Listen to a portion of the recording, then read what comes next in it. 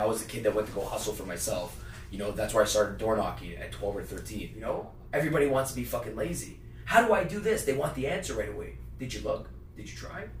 Right? Like, hold the door open for one guy, and then that one guy, you know, he's speaking on my stage the next week. Just because I held the door open for him, and then this guy's the fucking biggest NFT creator in the world. Like, we're talking about he creates every NFT for every celebrity. Welcome to the One Hustle Show, where we're here to inspire, motivate, and educate you about other people's hustle in hopes that you can find your why. What is going on, everybody? Welcome to the One Hustle Show. Very excited about today's podcast. I got my co-host, New Home Yogi. We got Daniel G here today. Thank you, brother. Appreciate you showing up. Thank you guys for having me. Appreciate it. Very last minute, but I'm very excited for today's podcast. I will let my co-host start it off since she knows a little bit more about you. And so we can kind of educate our listeners about who you are. And then we can tell you a little bit about our show and we can dive in. So I've been following you for a while, and I look at you as a sales guru in your space, and I look to you for sales expertise. Sometimes, like when I'm stumped on something, I'll scroll through your feed. So it's funny that Eddie aligned and was like, "Hey, do you want him on the podcast?" I was like, "Absolutely, I'd love to get in front of you and like speak to you." So I'll give you a little preface on like who we are. Like, my name is Laurel. This is Daniel. So nice to meet you. This is the first time we're meeting him in person. I feel like I know you from social media, obviously. But where the One Hustle Show came from is I got my license at 18, had him at 18. And, like I've always just like had that hustle. And one of the things that I've found is all you have to do is find one human, one person, focus on that one, and the rest will come. Mm-hmm. So he started out detailing cars underage. He had somebody driving around at 15 years old making six figures. And he just focused on that one. So our license plates say One Hustle and Hustle One. And I noticed that outside. Yeah. And we own the real estate company together. I worked for corporate America for 15 years. Is a real estate company called One Hustle? It's called DC Realty. After him. So, yeah. DC is his initials. I worked for corporate America. He talked me into leaving corporate America. Twice. Quit twice. Oh, wow. And came to work with me. And he's like, if you come work with me, I'll retire you in 3 years if you work as hard as you do for What them. made you go back to corporate the first time? Fear.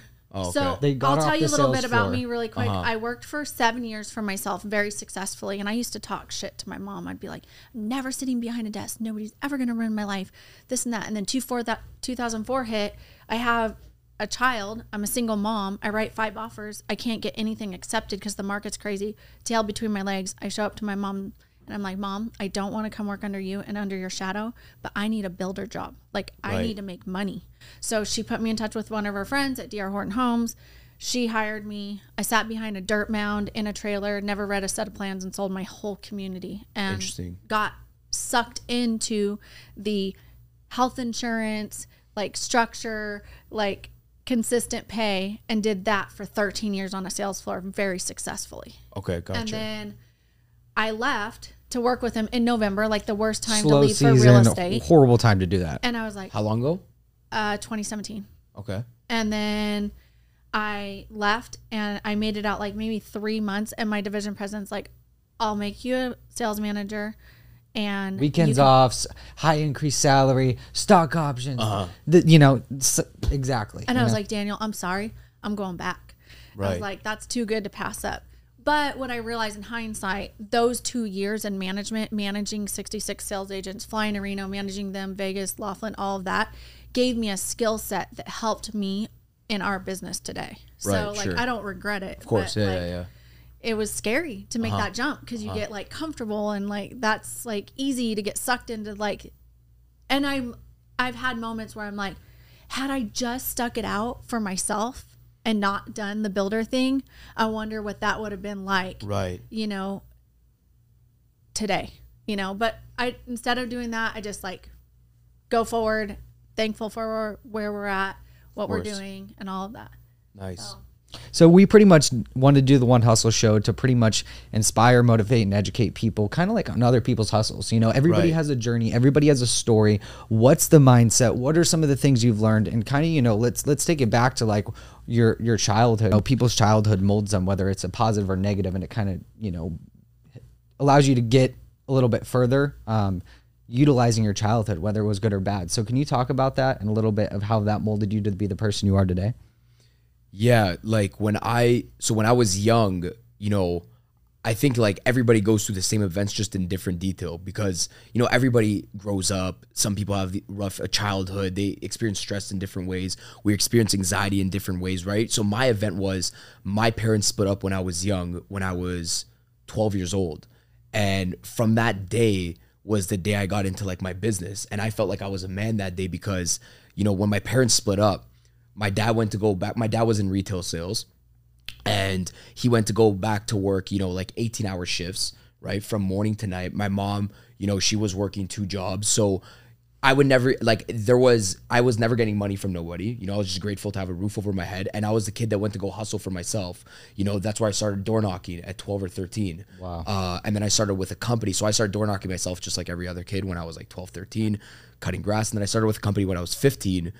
Door knocking. I just always knew that nothing was going to be given to me in life. You know, I wouldn't go up to my dad and ask him for a candy. I wouldn't go up to him and ask him for nothing. So I started my hustle at a very young age. And, you know, at the time, yeah, I would say, you know, I was, oh, why am I doing this? My friends are getting this. My friends are getting that. But like the skill set that I built up over the last, you know, 15 years from starting when I was young is like, you know, that's the reason why I am today. And when I was in school at a young age, you know, I was already like the black sheep in school because I was working my sales job when I was young, like 15, 16, 17, 18, and I wasn't focused on school. So then, you know, everybody was counting me out. But in my head, like I don't know what it was, but at a young age, I already had the highest self-belief. I didn't have doubt.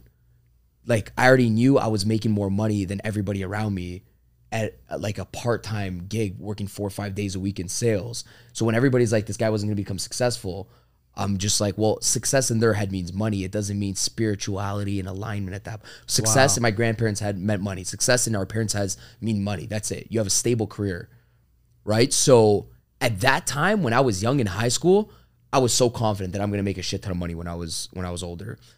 But when I got sold by everybody saying, hey, you know what? You should go to business school, So I'm like, okay, well, maybe this is going to enhance me making a little bit more money. So then I got sold on the thought of going to college and going to university. So when I went into university in Canada, we call it university, right? Mm-hmm. You guys have universities here too. Yes. Yeah. So I got into university. I was there for about 6 months. And then I realized it was the first 6 months I never made money for like 5 years. I was always making money. I always had the money to go take out my girlfriend to the nicest steak restaurant when I was 16. When my friends were going to movies, I was going to the fucking steak restaurant after. And they couldn't even I always had cash on me. I was working sales, door-to-door sales. You know, I was stashing away a couple $1,000s a week sometimes. So it was the first 6 months that I never made money. And to me, that was unsuccessful. And it doesn't matter, like, you know, when I had a prof say, hey, if you guys want to make, you know, money right away coming out of university, you're in the wrong place, you're in the wrong program. When I heard that, I was like the nail in the coffin to be like, wait, I'm going to spend 4 years here, drop $45,000, come out of here in debt and still not make money and take another 4 years. So it's going to be an 8-year time fucking span. I don't even know what I'm like I like what I'm going to do. So I left sales and I left university, I left college. And I just went, I didn't know, first of all, I was passionate about sales because in my head, I was a worker, just like I am today. Like I wasn't like, oh, I'm this sales guy. I was aerating lawns. I was poking holes in people's grass because, you know, after bad winters in Canada, the grass has to breathe. So I just considered myself as a worker. I was really good at doing my job. Hey, we need I'll do $1 for the back, 39 for the front. I was good at hustling it. That's it. The one hustle. I was just freaking hustling every single day. And I didn't see myself as a salesperson. I just seen myself out hustling everybody inside, because that's what it was in the beginning, right? It's just like, how many lawns can I do? How many people can I operate with urgency? It wasn't a long relationship sale. So we'd start off in a warehouse with 200 people in the morning. They'd, diverse us in the morning, and boom, you start aerating lawns. You knock on doors, they give you a neighborhood. So when I left school, I didn't go back to what I was like when I left college and I dropped out of college in the first 6 months. I left and I went back to, I'm like, okay, what can I think I could be good at? So I followed curiosity, not passion. Because most people say, oh, follow your passion. Well, fuck, if I was passionate, I'd probably go into like DJing, soccer. You know, I'd probably go into something like that, which I love too as well. I didn't love sales. I'm like, shit, I'm curious about this sales thing. Let me get into sales. So I started studying all the industries again, right? And I studied real estate. I'm like, okay, let me do, and then the real estate thing. Okay, I'm like, it's too long. I'm not going to make money in this right now. I'm putting it together. I'm like, okay, I'm going to make money in my 3rd, 4th year. I know it. right? I'm gonna have to drop some money on the courses, then I'm gonna have to do the marketing, and then it is. So I just got right back into telephone sales, right?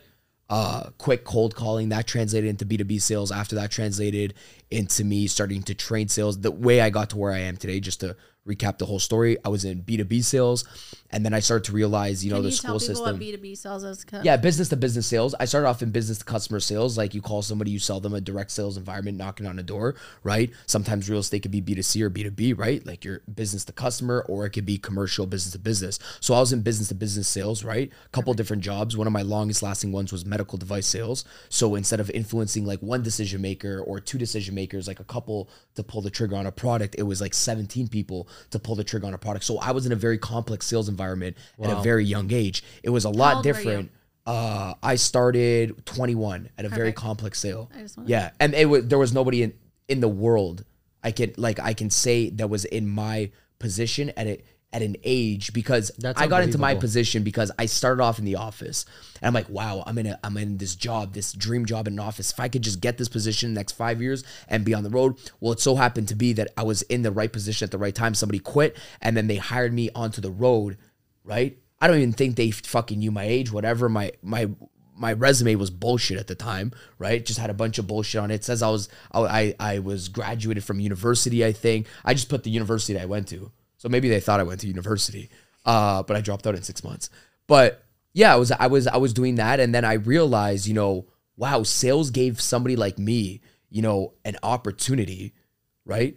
And as I'm working this job, I'm doing amazing. Like I'm making 6 figures. I'm on the road. I'm living the life. Okay. I'm buying all the nice custom suits. I have a corporate credit card that I could spend, and I'm going on the vacations, getting the awards. And then I'm like, holy fuck. Sales gave somebody like myself, like the dropout kid that everybody thought was going to become some big fuck up in life. It gave me the opportunity, and it didn't discriminate me based on my past and who I was. It didn't judge me based on who I was. The class clown didn't. I'm like, it accepts you with like open arms, right? 100%. And I feel like, I'm like, if I know this, and we're never taught in school, hey, there's an account manager. What's B2B sales? What's B2C sales? What's direct sales? What's network marketing? What's real estate sales? What's insurance sales? We're never taught this. So when I was young, I'm like, holy shit, I have like a responsibility now to be like, let me go educate people on what my story was and how I got to where I got to. Okay, I started on telemarketing, and then I moved from telemarketing into, you know, higher advanced phone sales, and then I went inside as an inside sales account manager, and then I went into an account manager, and then I got as an account executive on the road. And that's how I transitioned my my sales career into sales education. I was starting to help colleges and high schools and universities in Canada, training them on sales. I just wanted to do it for fun while I was selling my equipment. I'm like, wait, let me go educate these people on sales and my story and how you can get into sales, because nobody was doing it. I never took a sales course in high school. Started doing that, fell in love with the training thing, made sure that the marketplace responded to who I was and my message, meaning like, because I was young doing this, you know? When I say the marketplace was responding, I think no entrepreneur should ever jump until a few different things. One, either the marketplace has to buy something from you or respond to it in a positive manner. Like you have to have feedback. Like I would have never left my job if I didn't have sales in my other job. And I think that's the worst thing. Like most people make the jump way too quickly. They're like, well, Zuck's dropped that. Well, dude, Zuck's had fucking Facebook, and like people, there was 100,000 customers on Facebook before he went to go make the pivot and the transition. So he knew at least there was a marketplace that wanted something or needed something. Then he went to go make the transition. And the other thing was this, like, I don't think entrepreneurs should move unless they have a cushion. So they tuck at least like 8 to 12 months of their expenses away. You know, that way, when you're in the valleys of your business and it's hard to start up, you have the cushion so you don't spread yourself out thin. So you don't have to rush it. You don't have to be weird about your process and pushing people on your process. At least that way you have a cushion to survive through the rough months of entrepreneurship. So you look at your expenses. If it's $3,000 a month, tuck away $30,000 for 10 months just in case you have like a bad 10 months. So I looked at those two things. Number one, are people responding to me? Number two, do I have a cushion? So I had my cushion. My monthly expenses were high too, because I was living life as an account rep on the road, right? 2 cars, have a couple houses, like leases in different cities.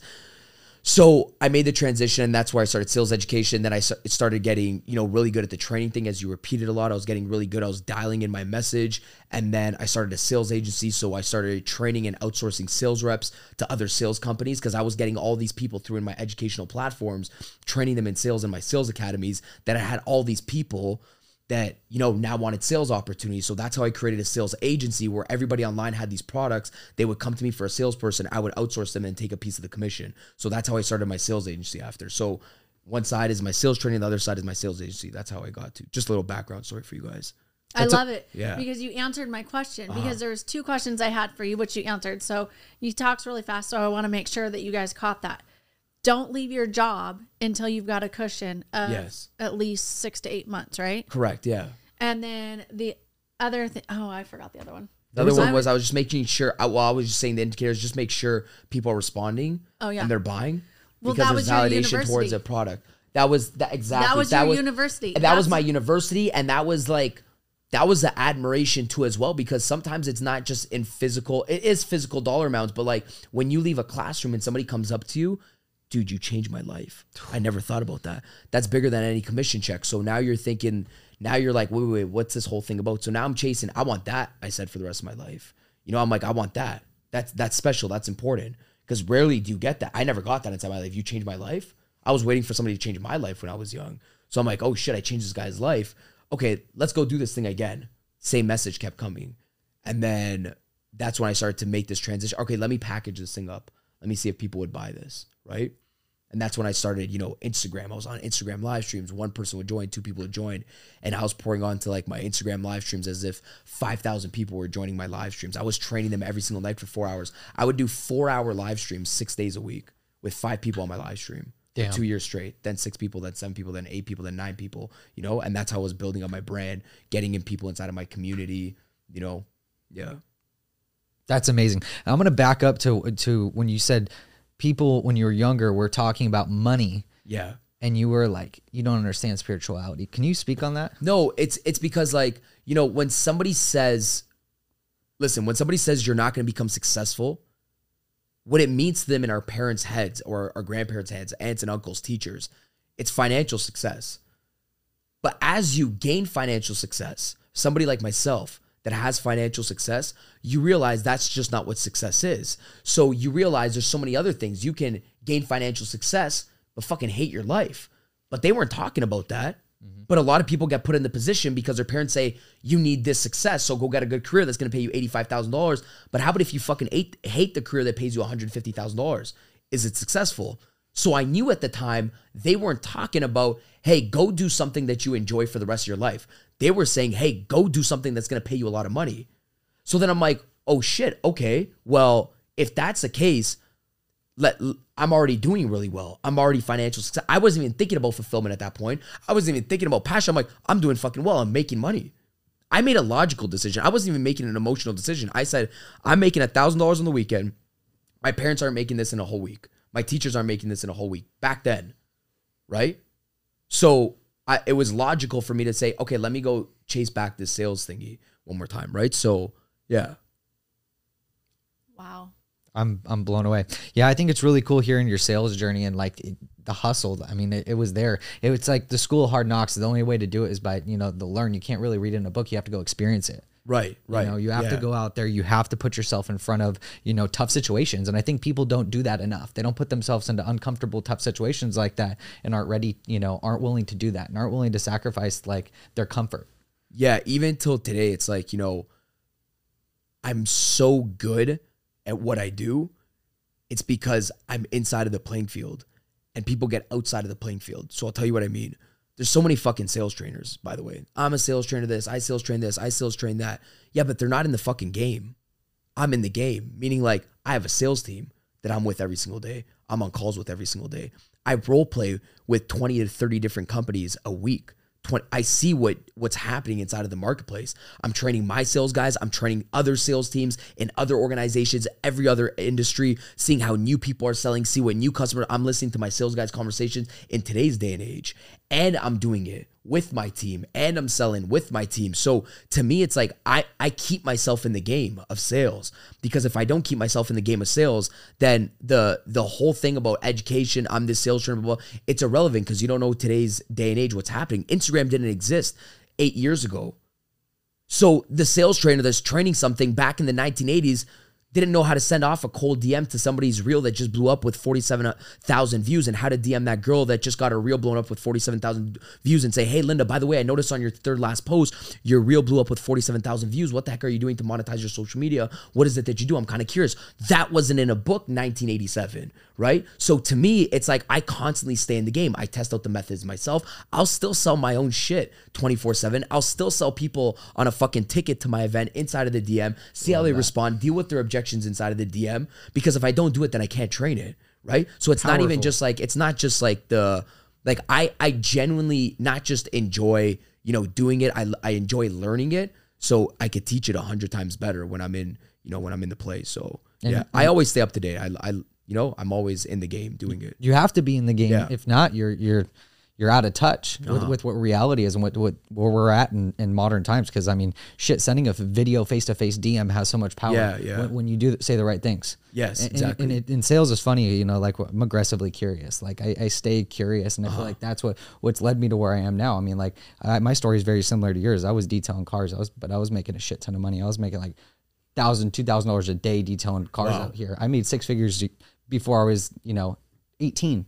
Wow. It was insane. I took a pay cut to get into real estate. I didn't know it. Right. My first year, I had to give up the detailing and that money to jump into real estate. Dude, why didn't you start a detailing business? I tried. I couldn't find anybody to duplicate myself. Oh, okay. I wasn't willing to hand that over with the relationships I've built, but I cultivated those relationships and turned them into real estate transactions. Sure. Because I detailed all the real estate agents in Vegas. So what happens when I got into real estate? Right. You had my numbers saved in their phone as the detail guy. I would call him an answer. Yeah. I just said this yesterday. That's freaking wicked, because I said yesterday, it's everybody thinks so like one-dimensional, right? So they're like, okay, this transaction, this relationship, whatever the case is, or they're just thinking, let's just say, for example, like you're in real estate and then you walk in an elevator and you forget to say hi to somebody. It's like you loaded up like your pipeline for whatever that meant, like 6 months, a year, 5 years down the road. And I said yesterday, I'm like, you can't go grocery shopping when you're hungry. It's already too late.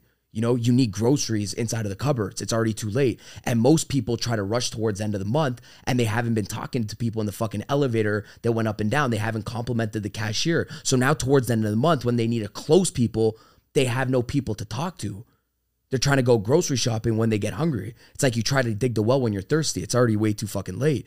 So to me, it's like, I always tell people, it's like, be conscious of people around you, because you're going to need those people in one way, shape, or form or another. And even if it's not for a transaction, it's just life in general. I just think so many people run their life on autopilot. And miss opportunities. Right? And they forget, especially the people that are in sales, is that you're in a people business. Don't forget about people, But anyways, I love it, bro. No, I watched your McDonald's one about how they were making fun of you about about the kiosk. Yes, that was so good. That was a great one. So for those of you that don't know, he was in McDonald's. His friends were making fun of him because there was a kiosk available, and he chose to walk up to the human, which is totally me. Because I don't like real estate. I like people. It's just my vehicle to get around people. Right. So what's so crazy is I see the element. And so I guess this is my question for you is, do you allow everybody access to you? No, of course not. Like, I mean,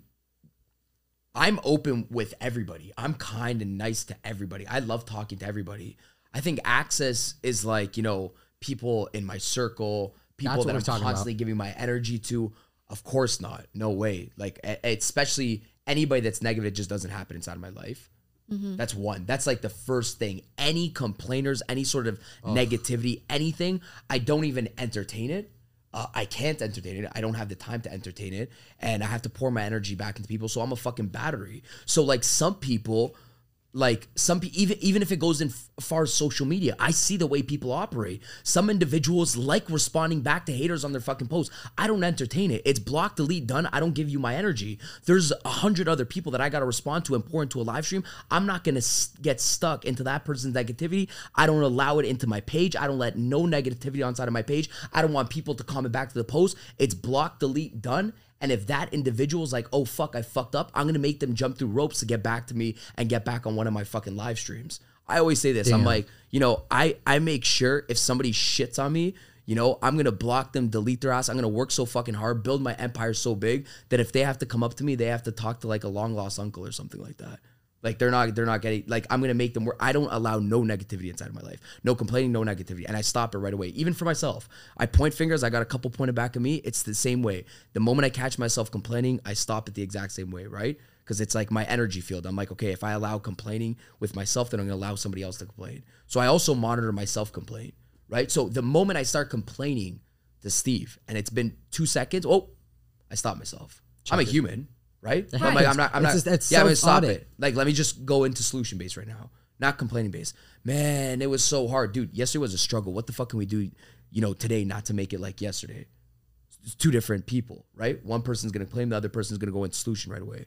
So I catch it myself too because, you know, I get what I allow. So yeah. It's funny. We had an amazing day yesterday with clients and everything. Oh, filled our cup. Just one of those days that fills your cup. And it's not the money, it's the experience, like the energy exchange. And it's so important. People need to, and that's why she was talking about negativity, because energy exchange and people taking from your energy, you have to be very weary of, or you have to be very cautious of auditing the people around you. Right. Always. Sorry for cutting you off. It's okay. And at the end of the day, my dad's in the hospital. He's been in the hospital since Monday. I'm not looking for like sadness. I deal with it pretty well or anything like that. But like at the end of the day, he's like, they're going to stick a tube down my throat. And I like do not have good experiences with hospitals. But I was like the highs and the lows and the energy and like where you place it and like where you place that energy, you know? And I just like, I got on Instagram and I was like, listen, my dad's in the hospital. Like he's going to be okay. He's strong. He's a survivor. And you just have to be really careful about how you deal with your highs and your lows. Cause like they come and energy is like everything to me and like what you allow into your space. So what I want to know is like, what do you do as far as your rituals? Like what's your rituals to keep you like energized and going and like. Yeah. I mean, my health is first. I take care of that before anything. Like, you know, I mean, this has been the first 2 weeks I never ran because I actually, like, I have a sprained ankle. It looks like a ball right now. You guys can't see it. But, so I just sprained my ankle 2 weeks ago, but I run every single morning. I walk or run every single morning. I take care of my health first because, like, I'm only as good as, like, my endurance. So if my endurance is low, if my energy is low, my health is low, like, whatever I'm eating, whatever the case is, right? I'm always monitoring that first. So the first thing I do when I wake up is I take care of my health. And since it's, to me, sometimes that's like the grind because like sometimes business is fun for me and I don't like running. I don't like going to the gym or anything like this. I do that right in the morning to get rid of it because I know it's the most important thing. So I get that task that I don't want to leave out towards the end of the day. I do it right in the beginning of the day. I don't want to wait till 8, 9 o'clock because if I wait till 8, 9 o'clock, I'm going to start making excuses towards the end of the day. I'm tired throughout the end of the day. Let me just get that shit done with early in the morning, right? Whether it makes you feel good or whether it drains you out for the day, it's the most important thing. Like taking care of your health, number one, is the most important thing. It's with anything, you know, your food, your diet.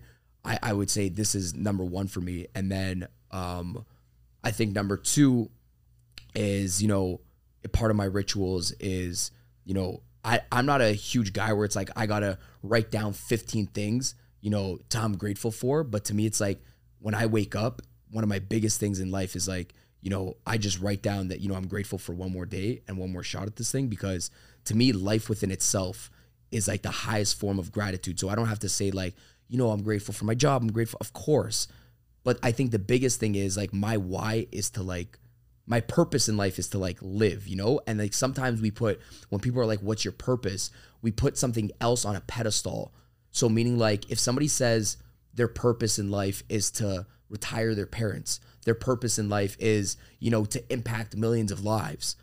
Well, then you indicated that your purpose is more important than life within itself, when life within itself should be your highest fucking purpose. Meaning like your purpose is to live. You can't indicate that your why is more important than life. So I always say my why is life, because if I'm not just happy for life and I need something else to get me fucking motivated, right? Then I'm fucked up. Like the why is first life.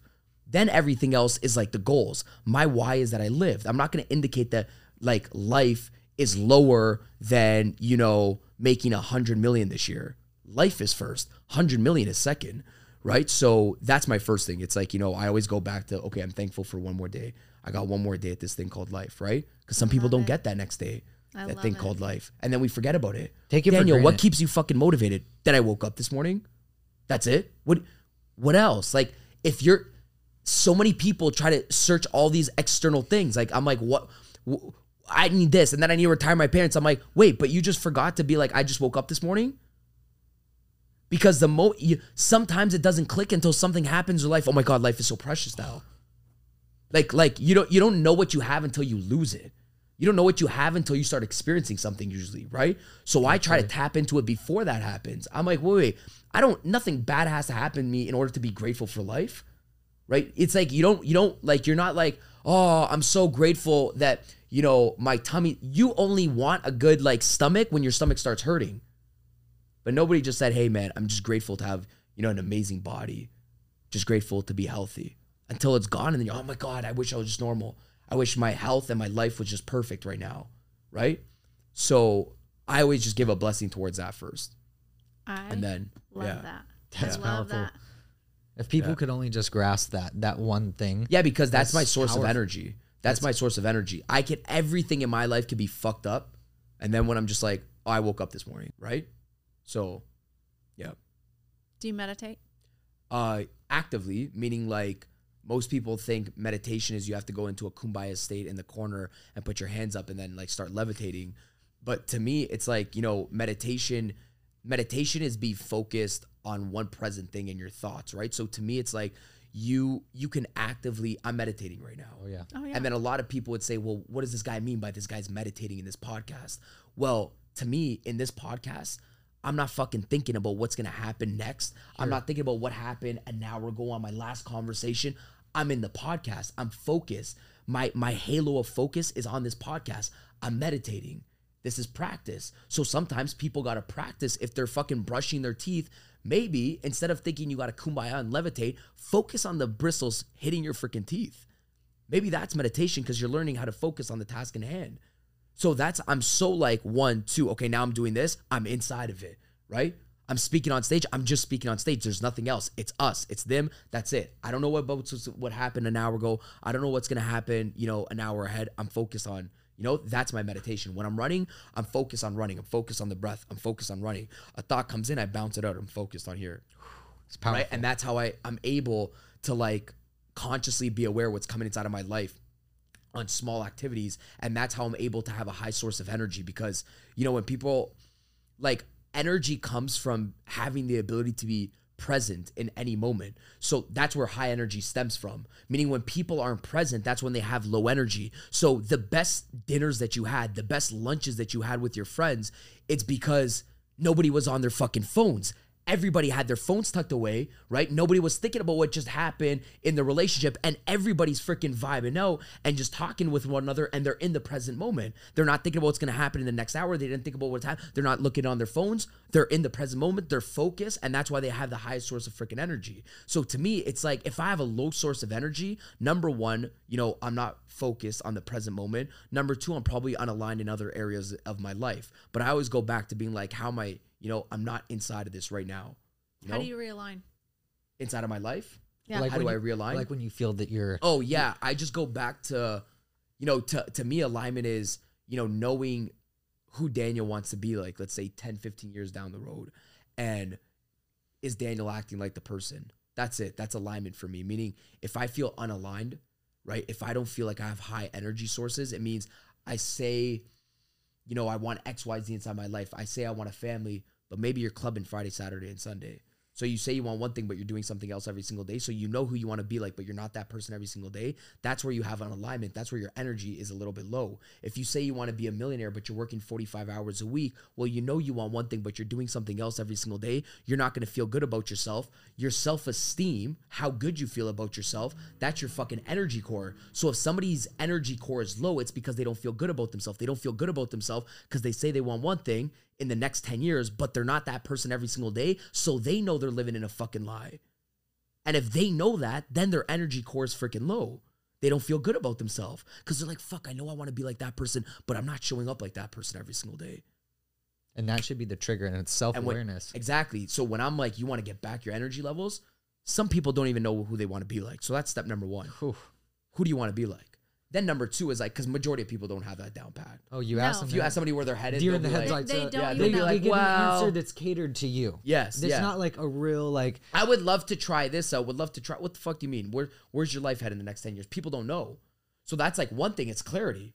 One, they got to get clear. And then after they get clear, then they got to keep themselves in check and say, am I showing up like that person? That's where a lot, because when you say you want one thing and you show up as that person and you just did your best that day to show up, that's where you feel, that's when you're like, I feel good about myself, man. 100%. You know, it's not even Yeah. just about the results. It's like, shit, I just feel good. Like I'm showing up as the person that I want. And I would really compare myself. I would look at myself. I'm like, you're not that person you want to be like in 20 years. Oh yeah, I do. Look at the people that you want to, you're trying to emulate and be like, what are they doing right now? You're not like that person right now. Right. So yeah. It's like the servo mechanism in our brain telling us, hey, go over here. Listen to that and like trusting yourself. They're like, Right. hey, I feel out of alignment. This, I know I'm not doing the right thing. I know I should be doing that. And you have to make a conscious decision to change it. Right. Or you're just going to stay the same forever. Right. You're going to have to change the people around you. That's one of the things I mentioned, because people will keep their same friends in the same circle and listen to the same shit, and they'll be the same, and they're never going to change. And even if they have these desires, because the people around them will bring them down, Right. unintentionally or intentionally. Yes. Yes. I agree. Wow. Fucking mind blown, I right? am mind blown. I knew it was going to be good, but I didn't realize how good. Like every time I think I'm going to ask you a question, like you answer. You just like, your sales ability is like, I feel it. I love, this is my shit though. Like, I love your like- energy. I Like know. if Your Q&A, if energy's- somebody says like, no, I mean like this, like settings, like where it's like, you know, Q&A, question and answer. This is my thing. That's why I enjoyed when you guys said, you know, you guys want to keep it candid. You guys want to have a conversation. Yeah. Even yesterday I was speaking and I said, guys, like, let's rock with Q&A. Let's rock with role play. Because if anything, you know, we learn with interaction with each other. You know, I could teach it all day, but it's better to rock it out with you guys and answer. So I love the conversation back and forth. And I think, you know, I've this is almost like I've been doing like, you know, the Q&A thing and the conversational thing with my audience for a while. So I'm like, this, like, I love Q&A because I've been doing it with my live streams every single night for 4 or 5 years. Like, you know, I beam in my audience and my audience asks me questions every single night, like 10 people, 8 people, Monday to Friday. Hey, where are you from? Where are you calling from? What's your question? Right? And then I would just go back and forth and have the conversation. So That's so I cool. love this. I appreciate you guys having me. absolutely, man. Yeah. This is great. Have any experience with the law of attraction? Yeah. And can you talk on that? Yeah, I mean, like shit. I've been doing it since I was young, you know, like when even now, like this past weekend, you know, you don't know what you want until your brain's exposed to it, right? So like, sure, thinking about something is great. You know, you could think about something and you can manifest it inside of your life. But even to me, like, you know, this weekend I moved down to Florida from Toronto, Canada. So I'm from Toronto, Canada, and I'm just like, okay, I want some better weather. I moved down to Florida. And, you know, when I moved into Florida, now you're like, oh my God, it's beautiful palm trees, you know, and then, okay, where are the big homes? So then I take my jet ski out and now I'm on the water on the weekends going through homes that are $25 to $35 million, Sunset Island, Star Island, these beautiful places, you know, on the water. And I never knew in my life that, you know, these even like these neighborhoods on water existed. Like people, these kids, they're on their floaties, you know, these celebrities are talking to each other, you know, water to water, you know, they're on their boats relaxing, they're on their wakeboards, they're on their paddle boards. And I'm like, shit, I would have never wanted this. I would never knew this it was even possible until I put myself in the position, like, okay, now that's what I wanted. And now I'm there waving to the neighbors saying, what's up, da, da, da. It's a little bit more real for me, right? So I'm putting myself in that environment. So everything that I've ever wanted inside of my life, I always went the level deeper. Every single car that I fucking wanted, I went inside of the dealership, drove the car, knew I was going to get it. Every single neighborhood that I wanted to live in, waved hi to the neighbors, knew I was going to fucking live in there. So I still do it till today. You know, I'm driving my jet ski, I'm saying hi to the neighbors. Neighbors think I fucking live in the area because you're not supposed to be in the jet skis in that area. So they're saying hi back to me and stuff, right? Because I snuck in. So I'm just getting used to it, right? I'm programming myself to get used to it. Obviously, you know, I'm attracting it inside of my life. But, you know, to me, it's like I've always mixed my attraction with, you know, like my activity inside of my life. So it's not like, oh, I'm just going to wake up and this thing's going to come inside of my life. You know, I'm a hard fucking worker. I work hard. I've never met anybody in the world that's ever outworked me inside of my life. Like I wake up at 7 a.m. I do 50 things throughout the day. And then by like 3 a.m., I'm down and out. If this guy can't edit a video, I'll fucking edit the video at 3 a.m. You know, I'm a worker 7 days a week, right? I've been doing it since I was 15. I never took a day off inside of my business in my life for the last 13 years probably. I never took one day off inside of my business.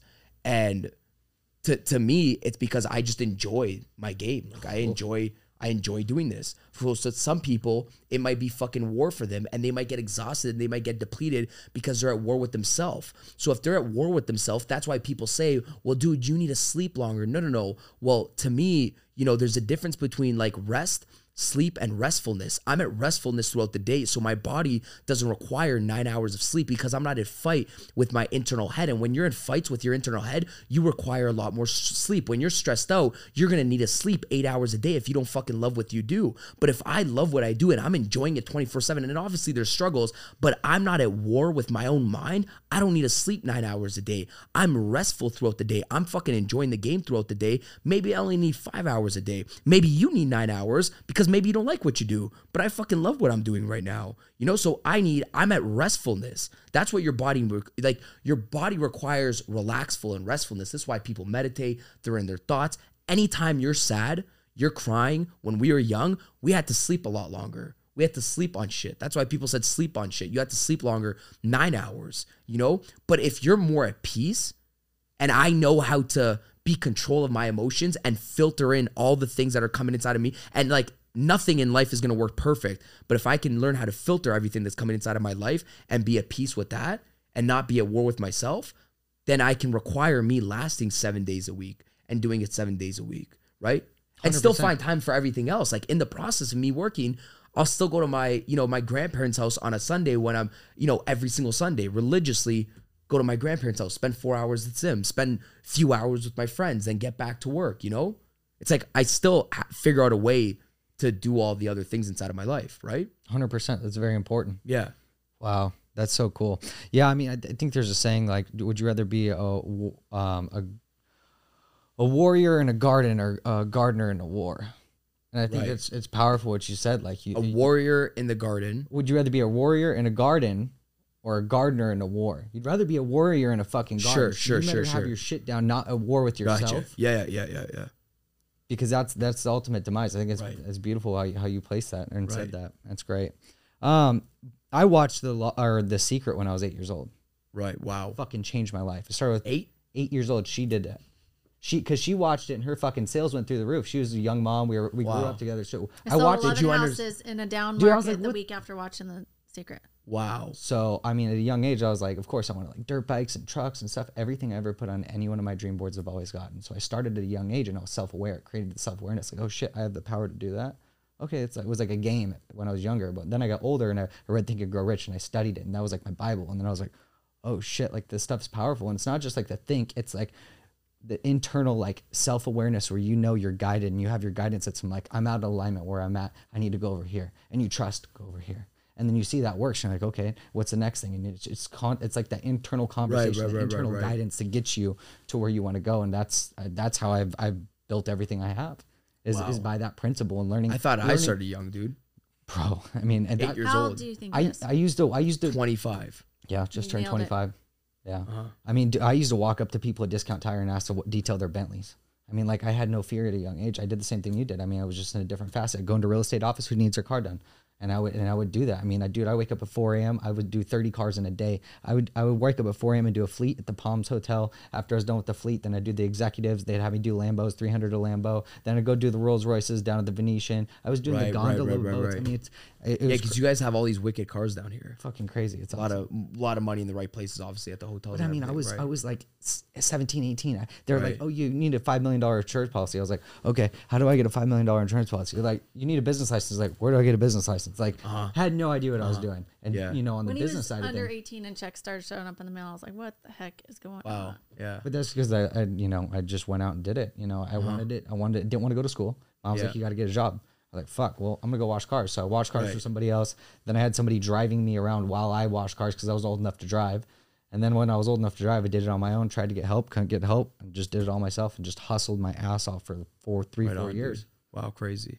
And, you know, I learned through that the power of my mind, because when I was detailing cars, I was listening to Jim Rohn, Tony Robbins, Les Brown, Zig Ziglar, like just feeding my mind. Yeah. I didn't have hangout friends. I just worked. I didn't know any different. Yeah. And I just was feeding my mind. And it's crazy that, you know, that is a testament to where I am today, is just by feeding my mind good things. And, you know, knowing that I have control of my own situation, my own reality, and I can create my future with my thoughts. Right. The internal conversation I have with myself all day, and trusting myself and weeding out the bad shit that I know that I shouldn't be doing. Getting rid of the people I need to get out of my life, getting out of my getting uncomfortable, walking up to a person that you have no business walking up to and asking them for their business. Right. And then getting it done, and like the reward of that, and then building those relationships, and like the relationships I built from detailing, I still have today. My biggest mentor came from me washing his car. Wow. And I just went to lunch with him the other day. He's like, you're like my little brother. It's so cool seeing like you took all my advice and you just ran with it. And I mean, I saw checks. I mean, he's a motivational speaker, 250 grand in a week. I'm like, dude, like this dude knows something I don't. And you know, I was like, what advice do you have to give me? And then I asked, and he gave it to me. He told me to listen to those people. I listened to him every day. And so for 3-4 years, I was getting education from the legends. Now, what's the play for you guys? Just to grow the business? Grow the real estate business? Well, this is a passion project because she loves energy exchange. She loves this fills her cup. Yeah, I could tell. You know, I love learning from other people, and I think there's so many things that people can learn from other entrepreneurs. So this is special to me. And then the real estate. And this builds your brands too. Yeah, I mean, this is. We couldn't get content out quick fast enough. So Eddie, the guy that introduced us, was like, he called me on my bullshit. Yeah, I was like, I want to do a podcast. He said, okay. Is that he sent him all the stuff, and we bought it. What do you mean? Like he sent us like what to buy. Okay. Like I said something to him, and he called me on my bluff. He's like, all right, let's do it. And I was like, okay. Was that the guy that hooked us up? Yeah. And so this all built because like we played. How long ago? Less than 6 months ago. This is new. I mean, we released our first 10. Like November or December we started this. Oh wow, right on. Yeah, this is like brand new. So left corporate America, worked for a real estate company with him. We hated that because people were coming down the hallway like, how do I do Facebook? Can you help me with my email? I'm like, this isn't the place for me. I need to get a better environment. Sure. Went to some guys flipping homes, did 65 flips with them, learned the inner workings of flipping. And I was like, if these guys can run a company, I was like, so can we. I was like, we want to change our environment. So you guys do wholesale? I learned how to do that. Okay. We do a traditional real estate here. So she specializes in new construction homes. Gotcha. I do the residential side of things. We have a commercial division here. So we're all facets of real estate here. And just a boutique. And then I got licensed to do loans last December. So I do loans now. Okay, right on. Nice. So we're a full operation. Nice. You guys have a sales team? Yeah. Small, but that's why like I look to you because like that's a whole new fucking example. thing. We're learning because being good at sales is one thing, but being good as a leader is a whole fucking other thing. Oh, it's such a good topic. Yeah. I was saying this yesterday. I was saying like, you know, everybody like us, people that were hustling since day one, we're all good at sales. Like, you know, like, and then when somebody asks you, man, you're kind of like, oh fuck, I never reverse engineered this. Like I know how to do it myself, but in order to teach, it's a whole nother thing. Right? It's like, why? And then most sales managers aren't the best sales managers because they're just like, why couldn't you get the deal done? Right?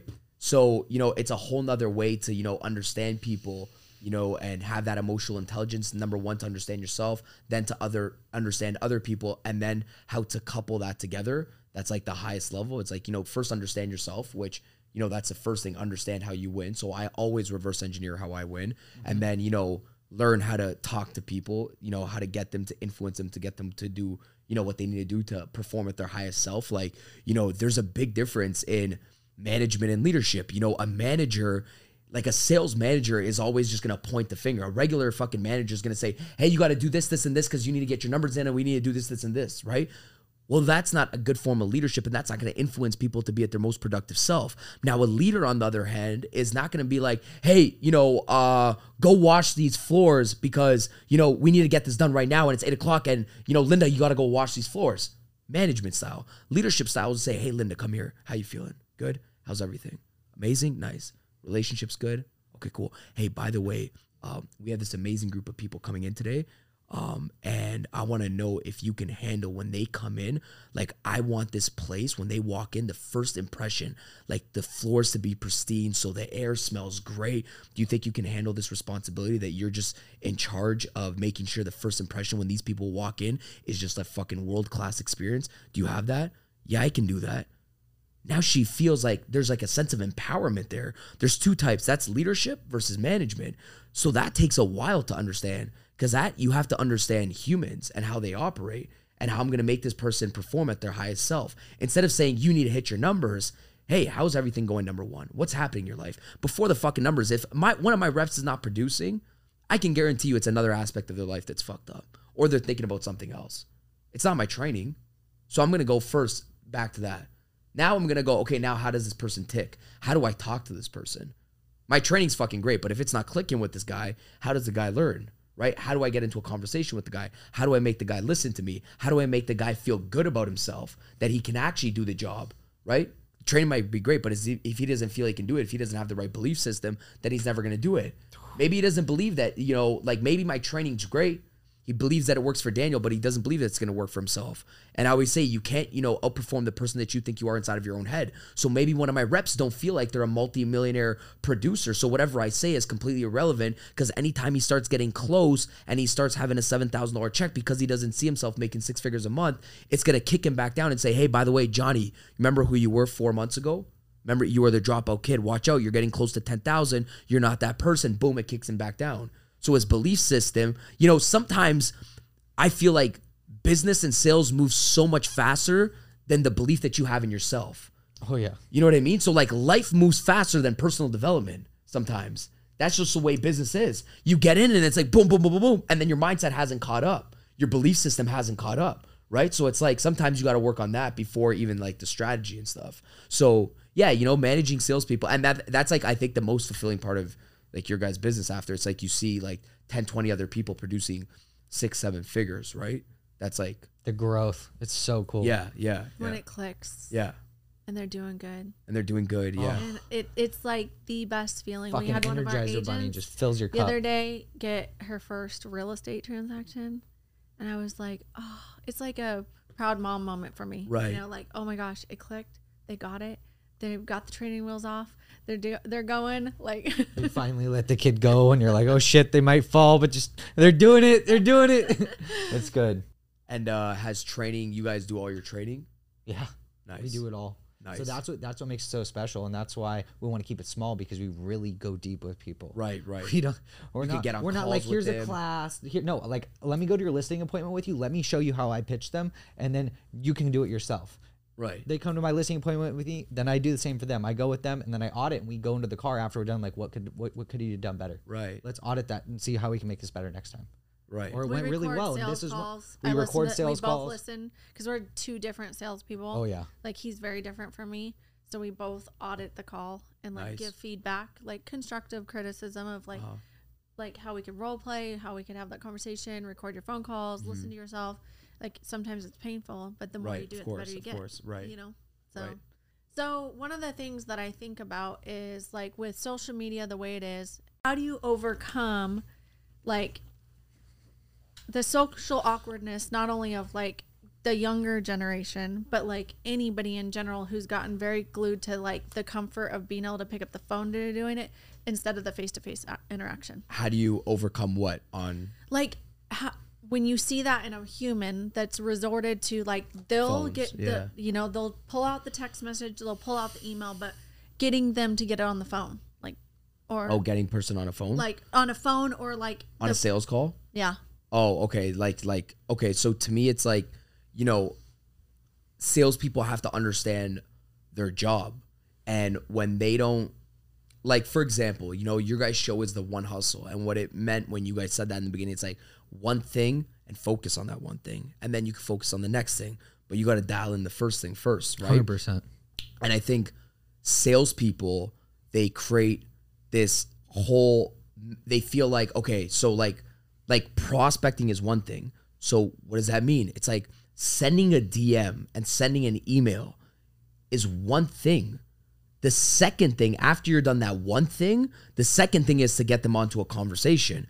The problem is that most people, right, they try to do everything inside of the DM, but you're not going to sell over there. Now you got to translate it into the phone call, right? So I always tell my reps, it's just step number one is engagement. Like, you know what I mean? Your whole job, first job, number one in sales, is just to pique curiosity, to get them interested enough to get them on a conversation. If I will show everybody that, hey, it's almost going to be virtually impossible to just do text by text by text by text. They're going to have this interaction. They're going to have this. They're going to leave you on ghost, blah, blah, blah. It's just, so your first job, I always tell the beginning reps, hey, your only job in the beginning stage is to invite people, get them on the conversation, then on the conversation. But what do I do on the conversation? That's the second thing. For the first 4 weeks, all I need you to is figure out a way to get creative enough to pique people's interest to get them onto a conversation. That's it. It's the first thing. That's why I tell my reps, I'm like, don't create sales anxiety before it even happened. I won't even train you on presenting until you first understand prospecting first. You can't, well, I suck at closing. No, you don't. You don't suck at closing. How many people have you presented to? I presented to 3 people. Why have you presented to 3 people? Well, how many people have you talked to? Oh, I talked to 18 people that week. You don't suck at closing. You didn't fucking talk to enough people this week. You talked to 18 people. Marissa's out there talking to 180 people. She gets 19 presentations. She closes 2 deals. So maybe you don't even suck at closing. Maybe you're not even talking to enough people. And if you want to get a layer deeper, maybe you're talking to enough people, but the opening message already sucks right away because you're already talking about your product. So you went into the conversation saying, hey, you know, I seen XYZ. I think you would be amazing for us. And you're selling in the first conversation. So maybe just the opening message is where you lose people. So maybe you don't suck at closing. Maybe you just don't even know how to engage somebody and pique their interest and say, hey, by the way, I seen your last reel. It got 85,000 plays. What the heck is it that you do? I love your energy. You can't even get somebody to reply to you. You don't suck at closing. You suck at getting somebody to reply to you in the first 5 seconds. So some people are trying to fix something up and they're like, oh, I need this freaking magic pill. No, you don't need that fucking magic pill. Maybe you just got to go for a walk every single day. There's no strategy behind it, right? There's no fucking magic pill. You're just not doing the opening thing. Like, you got to take care of, you got to look at the core root. When you take care of the core root, like I always look at my salespeople's core root. What's the first thing that they're doing? Number 1, it's numbers. Then number 2, it's engagement.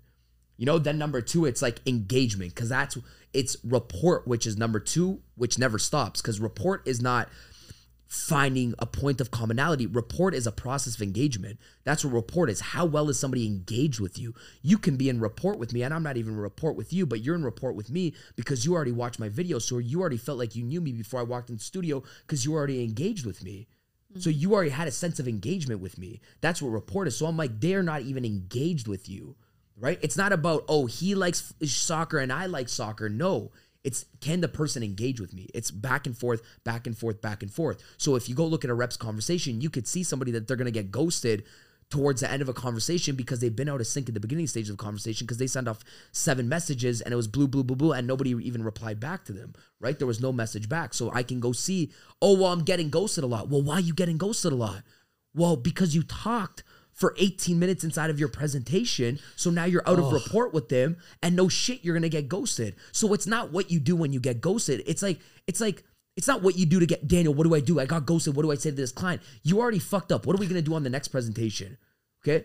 What am I going to do? Dude, the girl didn't text me back and we just went on I thought we went on an amazing base. She didn't text me back. What do I say just to get her back? Dude, she ghosted you. It's not what you say now on the ghost. It's what you don't say on the next date. On the next one. You think about what happened. Training you. Yeah, it's like you just think, go back to the next date. Oh, you talked for 19 minutes on the last date? Maybe that's why you fucking got ghosted. You didn't give a shit about her, so she doesn't give a shit about you. So boom, she's on Tinder swiping the next guy, or she's on Facebook going to the next guy, or whatever the case is. It's always you go to the core root. You don't go to the ending. So I hate when people say, yo, what's the best closing line? I'm like, fuck that. You just need to know how to say hi to somebody. Right. I watch you today and you walked by 18 people without saying hi to them. You want me to teach you how to close? You can't even say hi to somebody. So if somebody says, how do you break that person that's a robot on their DM or their phone? I would say step number 1, literally step number 1. You're talking about, the subconscious mind and programming and reprogramming. Step number 1 is go up to people for the first 30 days and just say hi to people for 30 days. If it is, you're so used to being online, go say hi to people for 30 days. Nobody does it anymore. We used to do it 15 years ago, right? When you used to walk into school, you used to say hi to people. But now nobody. I make people uncomfortable. But now nobody fucking says hi to nobody. It's crazy. The people we talk at our coffee shop. Yeah. They walk in. Before it used to be normal, by the way. Oh. Before, engagement used to be normal. Oh, I know. Before, 15 years ago, when you used to bring him to school, hi used to be normal. Now hi isn't even fucking normal. If you say hi, they're gonna be like, "Oh my god, this person wants to steal my They kids." look at their phone. Or you see people that walk up to you and like act like they're looking on their phone. Yeah. Keep walking. Of course. So my biggest thing is uncomfortable. Yeah. So if somebody, I wouldn't even say go become a closer. It's like go learn how to say hi to somebody for 30 days straight. Just hi. Don't even learn how to compliment somebody. Don't even say, "Hey, I love your pink shirt." That's too much. You might get nervous. You don't want to say that because you've been so programmed inside the DM. You should just say, "Hi." Love this. You should just say, "Hey, great. hi." 30 days straight. Now you're gonna be like, "Oh my god, I broke that fear that I always had to going up to somebody and just say hi," because we're not programmed to say hi anymore. Then after that, I would say for the next 30 days, then go up to somebody, look at them top to bottom in the first 5.5 seconds, then say, "Hey, love your nails, love that they're matching the pink shirt. I love it. You're color coordinated, amazing." Now you see the humans replied that are nice. Now you can see there's some sort of engagement back. Then I would say the next 30 days, go up to somebody, say hi, plus a compliment, then strike a conversation, be like, "Hey, where did you get the pink shirt?" Now you're inside of a conversation. But I just can't go teach somebody how to close. I gotta get them to say hi. Then I gotta teach them how to observe somebody and give a compliment. Then I gotta teach them how to get into a conversation. Then I gotta teach them, boom, how to translate and how to pivot it into business. But always go back to the core problem. Some people can't even say hi to some people. So that's like the first fucking thing. I always test my sales reps. I'm like, "Dude, where did you leave your highs on the table this month?" Right? Damn. Where did you leave your highs on the table this month? I'm using that. You're leaving money on the table if you leave highs on the table. Oh, I'm using everything. It's crazy. People don't understand the value in just being a human and engaging with other people. You never know how you're gonna cross paths with somebody. I meet the coolest people by engaging. Yeah, same, yeah. The guy sitting in front of the coffee shop, the people inside it, the elevator, just every opportunity you get, or every experience you have and anything you do, you have an opportunity inside. Steve, who the fuck did we meet by my door open? Oh, the NFT guy. So I have another office in Florida. And I always just say, it's like, don't forget to hold the door open for people, our conversation, say hi to people. And it's just like, like hold the door open for one guy. And then that one guy, he's speaking on my stage the next week just because I held the door open for him. And then this guy is the fucking biggest NFT creator in the world. Like we're talking about, he creates every NFT for every celebrity. He works upstairs in my office in Miami, Florida. We have a shared office space right now, right? So I'm downstairs, he's upstairs. And he's from Toronto. I'm from Toronto. Conversations start to happen. Then this guy's this big guy, blah, blah. The next week, he's on my stage. We're doing business just from one door open because he was locked out. I'm like, dude, we get locked out every single night as well because we get locked out when we try to leave. So like somebody has to, so I heard somebody knocking. I opened the door. I'm like, what the fuck do you guys do till 3 a.m.? Because I'm the only guy in this office till 3 a.m. Oh, we do this. Boom, we're in a conversation just from a door open, right? And just from like a simple hi. Breeds everything. That shit turns me on. I love that shit. Oh yeah. There's a WeWork in downtown Summerlin, and we were going to an event, my friend Kate and I, and the elevator wouldn't go up. So we got out to tell the security guard, and I was like, "Everything's happening for us. Here comes Shaquille O'Neal." And it was so funny because I held the elevator, let him get on the elevator, and I didn't do like any fangirling or anything like that. Just like human, like, Who? "Hi, Shaquille? Yeah, Shaquille. Oh, O'Neal. Yeah. And it was so funny because he's like, "All you have to do is," what did he say to me? And Daniel's like, "Oh my God, Mom, you didn't say hi or get a picture." No, I was like, you didn't say shit to him. I was like, you just let him walk in the elevator, held the elevator, and didn't use that opportunity. I was like, but you first have to know how to say hi to somebody. Right. And that was uncomfortable, at a time, out for her. Oh, he's like, "All you have to do is believe," and then the elevator went up. I was like, "Oh." He said that? Yeah. Shaquille? He said, "All you have to do is believe." Yeah. And then it went up. Yeah. And then it went up. I was like, "That's crazy." Yeah. Fun. So, but like, he's like, "Why didn't you say anything?" I was like, "I don't know. It's just like he's in his element, and like, I wasn't looking to gain anything, but it was like a cool experience. We rode the elevator with him. His energy. I'm really big on energy, so. Of course, yeah. I meet a lot of people too, like in Florida. Like we're always in the elevator, and the heat. All the players stay inside of my building because I'm right across from the arena. So I meet everybody in the arena, dude. I'm like, what the fuck you doing going out to party? I told one of the guys last week. He's like, "What do you mean?" I'm like, "Dude, what the fuck you doing? You got a game to play next week, right?" He's like, "Oh, I'm injured right now." So I'm fucking around with them. We have a good time. But yeah, I'm always opening up for, because you don't know where conversations ever lead you to. And another thing is like, I'm such a big person on whether it leads to business or not. I just think our job as a human being is just to realize that, everybody in life goes around with a sign on their head saying like, "Please understand and please help me." And when you start to realize that, it's like not everything has to end up into a business conversation, and not everybody has to end up into a lead, but some people, you know, just want to say, hey, by the way, man, you have just such an amazing smile, great freaking energy, and that person, that could shift that person's day, because everybody's going through something inside of their own head, and everybody's something, like, even for myself, you know, some people are like, oh, this guy must be a fucking robot. Dude, we share all the same problems. I got something inside of my head saying, hey, please understand me, in different formats. I wish somebody can understand me. Damn. I wish somebody can maybe just toss me a compliment today. So like one compliment can shift somebody's whole fucking day and doesn't have to, you know, translate back into business. I always say it's like, you know, your character and your leadership is based on how you treat people that have or can have zero fucking impact towards your business. That's how your morals and your ethics are fucking tested. It's like how you treat people with kindness, and those people have zero impact towards your fucking, you know, income or your financial statement. Yeah, you have nothing to gain from it. Yeah, you have nothing to gain from them. That's, you know, your true fucking character. Like, I don't need anything from this transaction, right? So that's a powerful place to live in, though. Yeah, of course. But yeah. It's funny, I was going to ask you how the energy was in Miami, and you talked about the elevator. Yeah. I mean, Florida is amazing right now. Florida is one of the greatest cities right now to live in.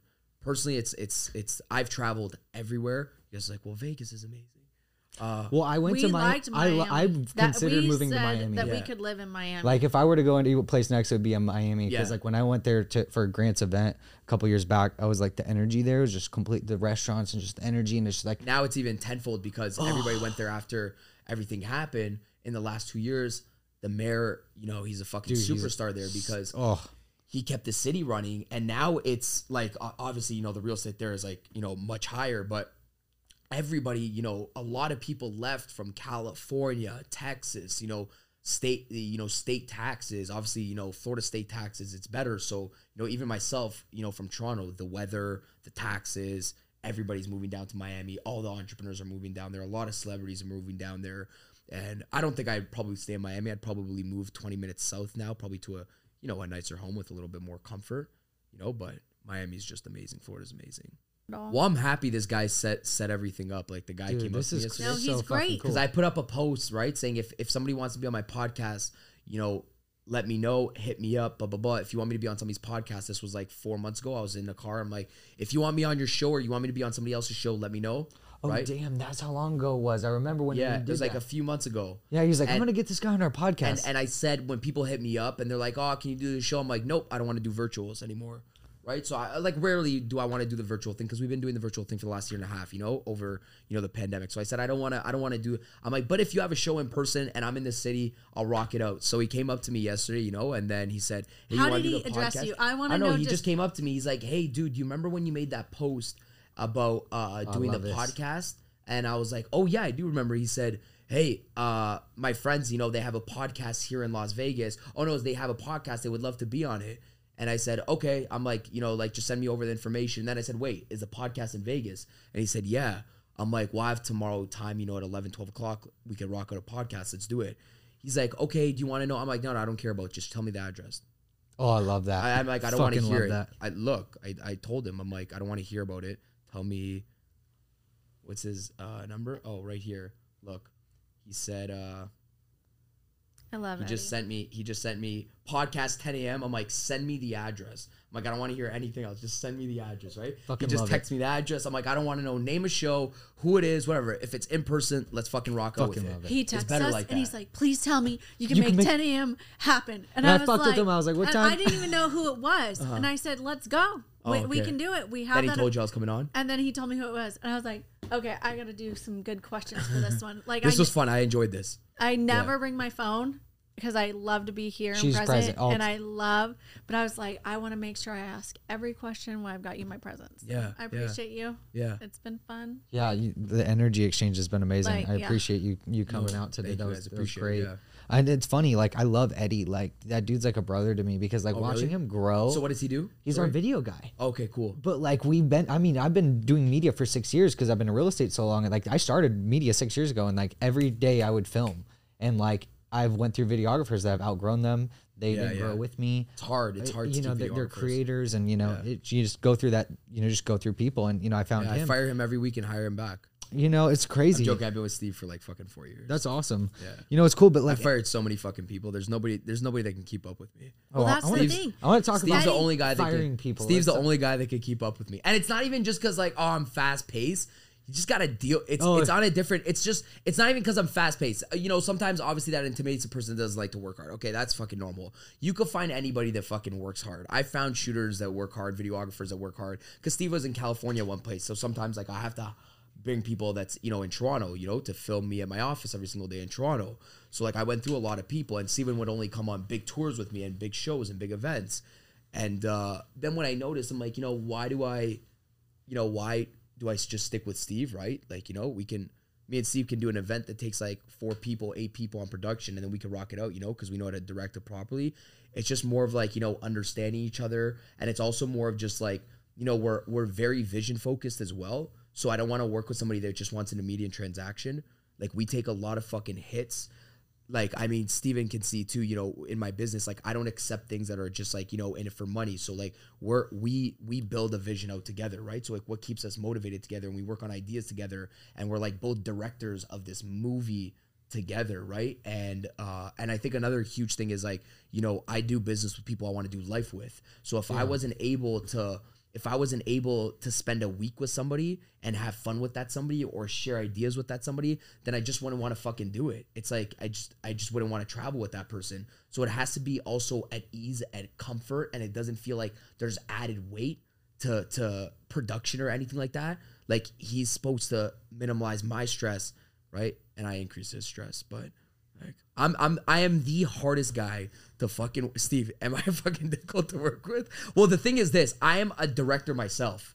Like Steve knows this. Like I don't let nobody touch my shit. The funny thing, that's how I am. Yeah, like, I yeah, edit yeah. my own shit. When Eddie comes here, yeah. it's like, I want to watch you edit, bro, because like I edit all my own shit. I know how this works. Like we're gonna do this together. I want to be a part of this. Like I want to like let me help you like creative direct on this, because like there's some things. And then you want to do your own stuff. Well, I had to let it go, and that's why I Same. keep trying to like. All right, we need to get somebody, but I'm like, but I do it better, and this can be Right, perfect, right. and I had to relinquish that. Finally delegate. Eddie is like just been my match. He like runs with it. The reason we have this podcast is because I threw out the idea. He came at me with it. He's like, here's the shit. I bought all the shit. We built it, and then we started doing it. Of course, It's something I wanted. He called me out on it. I'm like, okay, lean into that. I'm gonna lean into this. Right.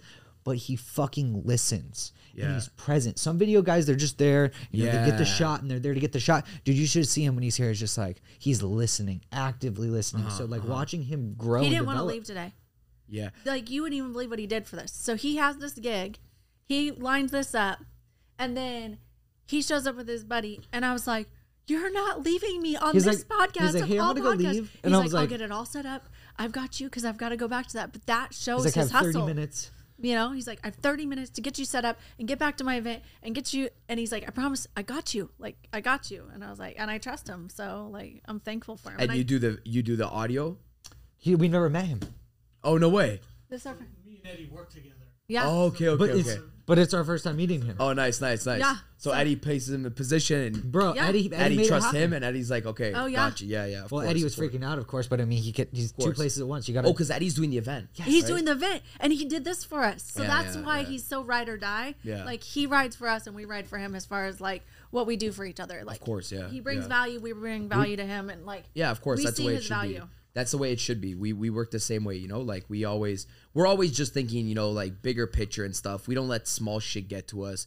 You learn different stuff as you like, you know, the bunch of shit that like just so out of like sometimes like out of Steve's scope of work that he'd be like, okay, this is how like Daniel wants it. Every client's different. So like it took, you know, a while to adjust from what maybe he's used to doing for another client. You know, I have different demands and stuff. And then after that, I don't even have to, you know, think twice of what we're doing or what the role is and what, like, you know, when the camera's on, when the camera's off, how the camera's shot, blah, blah, blah, right? So it's like, you know, I just learned how to work with somebody that's in complete ebb and flow. I think it's important. I think, you know, the people around you can add more stress to what you do, you know, to the point where it's like, if you want to constantly do everything yourself, then you're probably not with the right person, right? There's some things obviously that you want to have control inside of the business. Like I control some of the things inside of media, but there's some things where I just got to be like, fuck, I gotta listen to Steve, even though I don't think of it. I gotta fucking trust it. Okay, fuck, that actually looked good. You know? Because I like, I'm like, Steve, back up. back up, Steve. And he's like, bro, it's a wide angle lens. I'm like, what does that mean? I'm like, just back up, bro. I need the full body. He's like, don't worry, man. I'm like, why is it so close to my face? Then you look at the shot, you're like, okay, you know what he's good at that, right? Like, I'm not gonna tell the barber how to cut my hair, right? Allow him to do what he has to do. And then after, if we have to critique, we have to critique. It's just going to go through this conversation every single day. I feel like you both are alike in that way. Like I'm like, I don't know. He asked me today about the.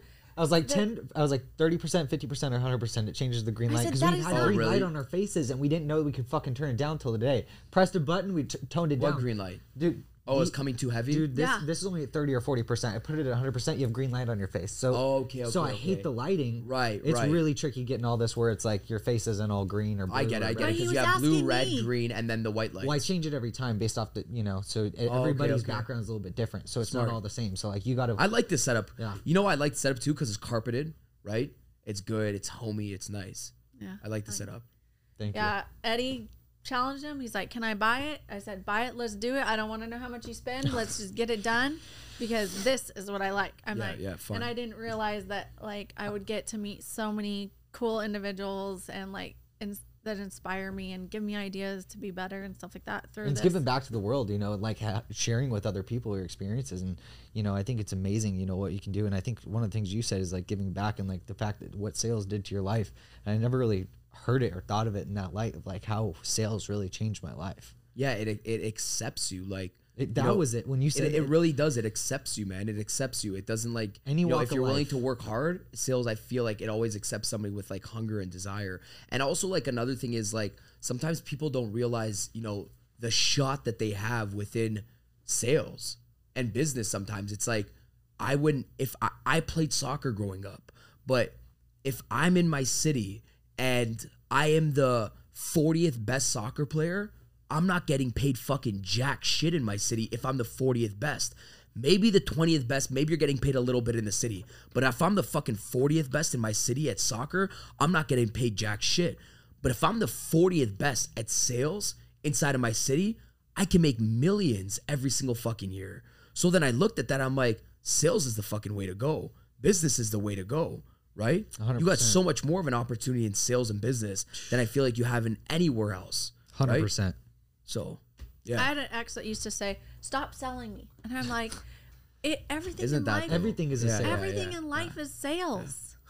Like everything. Like either you're being sold or I'm being sold. Like one or the other. Yeah. Yeah, sales is key to life. My parents stopped saying that to me. They're like, okay, how do I navigate it? I'm not going to say stop selling me to this guy anymore. What do I say? Why do I change up the line? Because I'm just going to say I'm not. All right. It's like an objection for them. They're going to say no, and they're going to see how I deal with the no. I've been like that since I was young, yeah. They'd always say stop selling me when I was young. Where are they at now? My parents are still in Toronto. Yeah. Yeah, they're still in Toronto. Yeah. I'll go back. Have they ever humbly accepted that they were incorrect about university and like your success? No, I mean, I don't. My parents were never like when I dropped out of school. It's that they were never unsupportive of it. Oh, that's you know, awesome. they were That's never. cool. They were. I feel like my parents looked at me and, they had some sort of faith in me. Mm-hmm. Like, when I dropped out of school, because I felt like they knew that I was making some money, and they're like, okay, this guy's doing it for the betterment of himself. Mm-hmm. And the reason why they had faith in me is because I didn't drop out and, get into alcohol or get into like, or go to like parties and stuff like that. Like I dropped out with the intention to work and to build, right? Mm-hmm. So they kind of let me do my thing, as like, as a, a free spirit and let me do my thing. So I think, they're just more proud than anything, and they support me more than ever. They're like my number one fans, my parents. And I wouldn't be where I was today if it wasn't for my parents, because when I grew up, in the beginning, you always think it's like a negative situation, if your parents split up, but I don't think I would have the work ethic that I would have today, if I didn't watch my parents work so hard when I was young. Because like, your ethics is what you stand for, and it's your morals and your standards, right? So like my standards were just set so high because my parents worked so fucking hard, right? So like, I don't think I would be where I am today if I didn't see my parents, working hard and providing, and just always being honest and always being true, and just being giving. Like I wouldn't be where I am today. So like, my parents, I'm not the type of, maybe like my grandparents probably had some like doubt. I think everybody has doubt. You know, as you're building, when it's a little bit blurry for people, you know, everybody obviously has doubt because like, what's a sales agency? What's sales training in their head? There's no job title to that. There's no blueprint to that. So like, you know, obviously it's cloudy for them. So it didn't really make sense to them up until probably last year, until it's real. You know, until like, oh, you know, somebody's like showing my dad in the office a video of me. They're like, yo, do you know that guy? And then my dad's like, oh, that's like my son. And then it starts happening more and more. And then my dad's like, good job. I'm like, oh, it only took 4 years. Because see, when I'm in sales, my parents are like, oh, fuck, he's doing good because he's in B2B sales. He has a nice super. He's doing good. So like now they're like, oh, he dropout kid. He got into a sales job. Great job. Because you could see that he works for a company. He's getting a check. He's doing commissions. He's driving a nice BMW. I'm fucking young. So they got that game that I'm doing well. There's a fucking award that says you're doing well. But now when I said, hey guys, by the way, I'm going into entrepreneurship. I'm doing this, this, and this. I'm creating this agency. I'm telling my plans over the last few years. They're confused. A confused mind, it's hard for a confused mind to, you know, support you completely because they're still trying to think about it themselves. So I'm not like trying to convince these people that I'm on this amazing fucking path. I'm like, eventually when it's so physical, then they'll give me a clap and I'm gonna be grateful for when that clap comes. When it's so physical, when it physical means like when there's 2,000 people on a stage, when there's hundreds of videos being produced, when somebody shows my dad a video, that gets more physical and physical and physical for them so they could see it. I was always doing amazing inside of my business for the last 4 years. I was crushing it, but it took a few years for my dad to say, hey, proud of you, great job. Because they were just confused a bit. You know, I didn't say, I told you so, you know, because I was just, it's like, oh, they're confused, it's fine.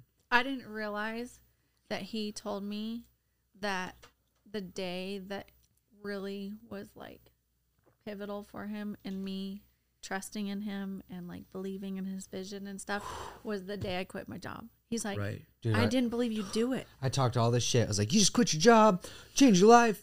Just quit your job, change your life. She's like, I'm bringing in my computer. I'm quitting. I was like, oh, I quit. fuck. Like I called him. I was March not 23rd. prepared for that moment.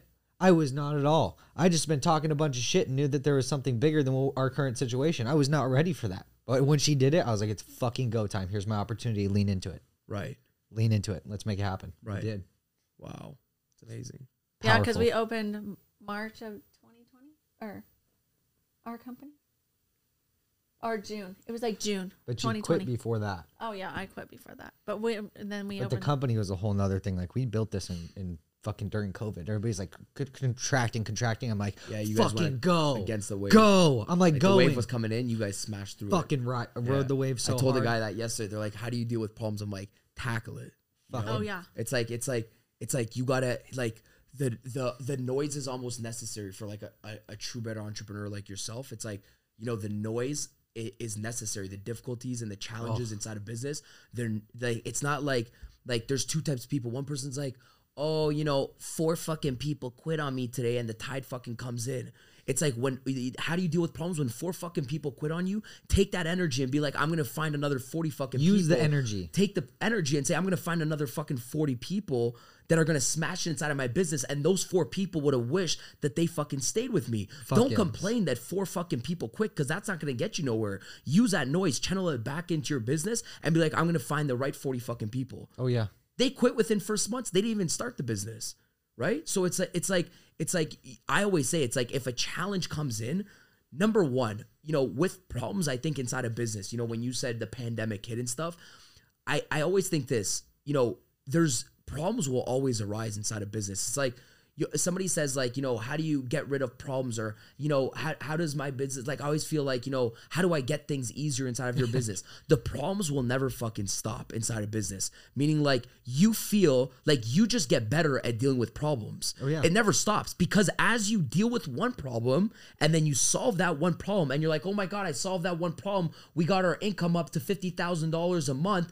Well, now to take it to $100,000 a month, now you got 3 employees that you got to bring in. Now you got to to learn how to manage those 3 and lead those 3 employees. Now you got a fucking another problem. So the problems never stop. You just get better at dealing with the problems. 100%. You get better at emotional management. You get better at dealing with people. It's like the problems never stop fucking coming in. Like it never just gets fucking easier. You just get better. 100%. Right? You just learn how to, and then it's almost like you almost like embrace everything that comes in because you know, like for example, if you knew after every problem there was a peak, if you knew after every valley there was a fucking peak, you would be grateful for the valleys because you would say, holy fuck, this is a valley. Right after the valley, there's going to be a peak. Fuck. So if the easiest way to get over the valley is number 1, to be grateful for the valley because every time you have a low, that indicates that at one point you had a high. So meaning if somebody's experienced a low inside of their sales or inside of their business and somebody's like, man, I'm stuck in this valley.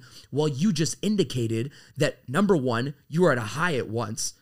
And number 2, if you can recognize that if you have a low, that means you're at a high. Well, now let's go into problem solving. How did you get to that high so we can get out to the valley a lot quicker? Number 3, let's jump into a state of gratitude that you're in a valley because if you're in imagine every single time you hit a valley inside of business or inside of sales, you're like, fuck yes, because once I solve this, once I solve this problem, there's gonna be a peak right around the corner.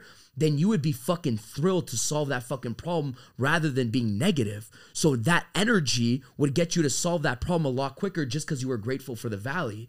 So the more grateful for I am because I know a peak's right around the corner, that energy is going to allow me to solve the problem a lot quicker. So there's so many things when I'm like in this foggy area, because it's not like everybody's like, oh, this is a big problem. You're just a little bit foggy.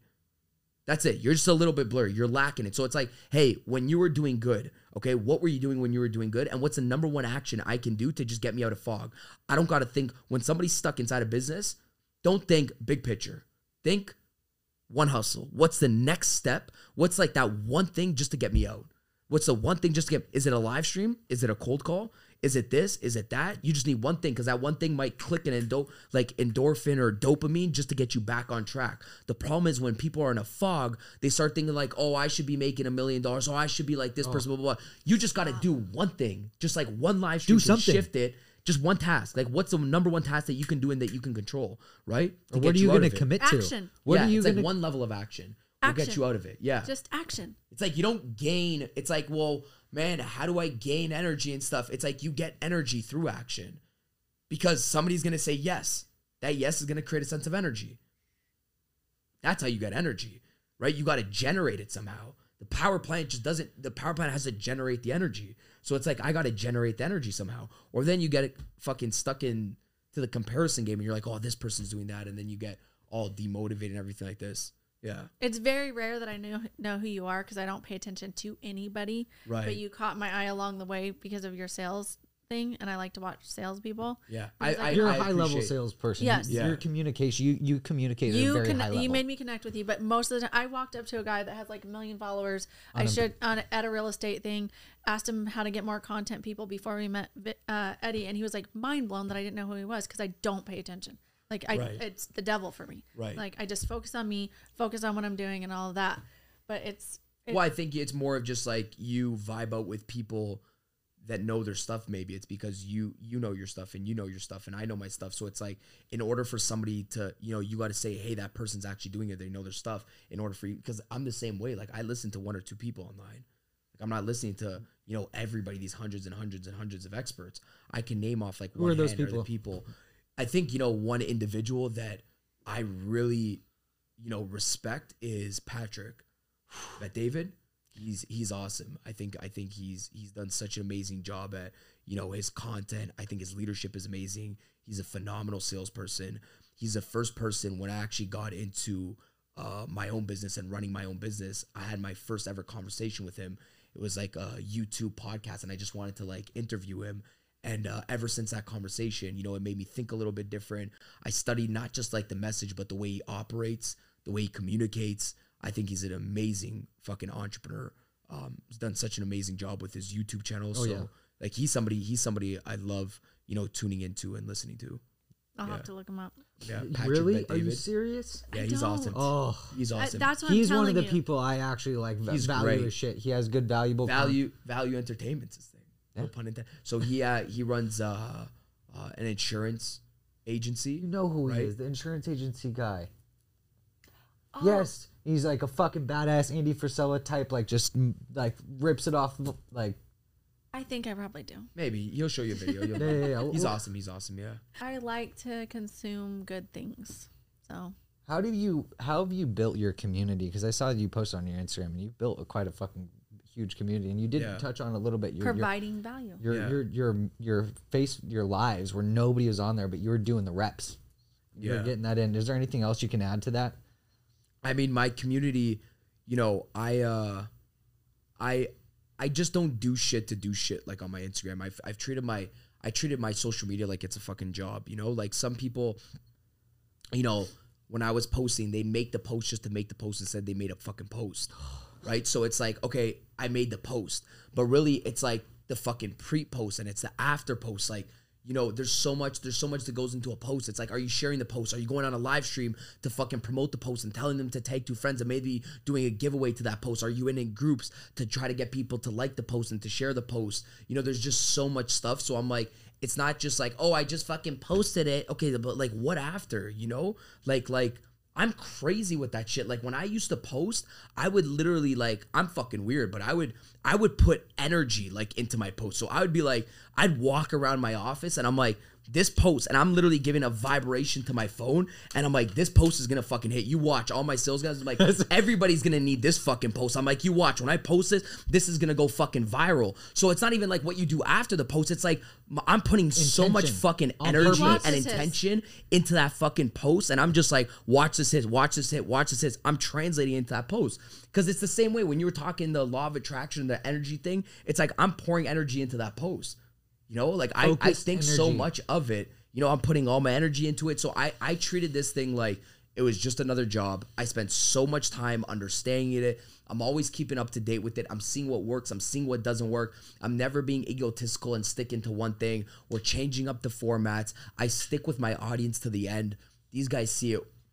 When I'm at a show, I'm always like, you know, the last guy to leave, answering every single question. I'm always, you know, responding back to people in the comments.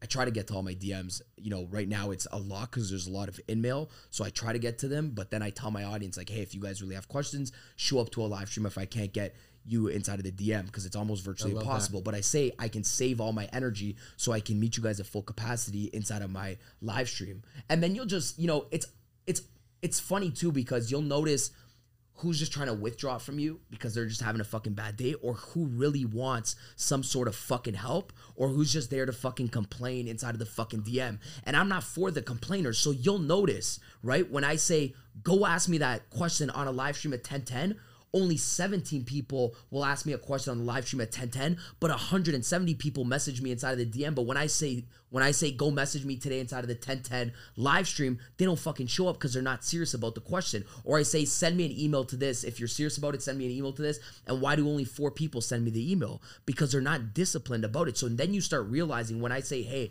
I save my energy, you could see the people that actually want fucking help.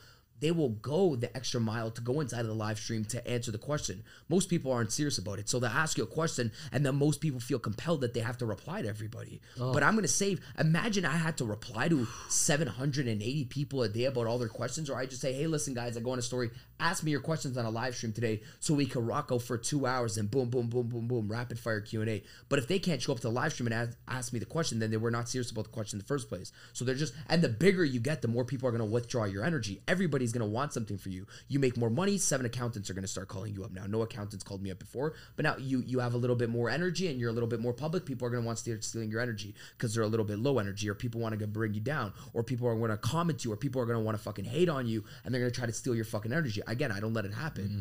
You know, I hold my energetic center. So what are some of your non-negotiables that help you with that?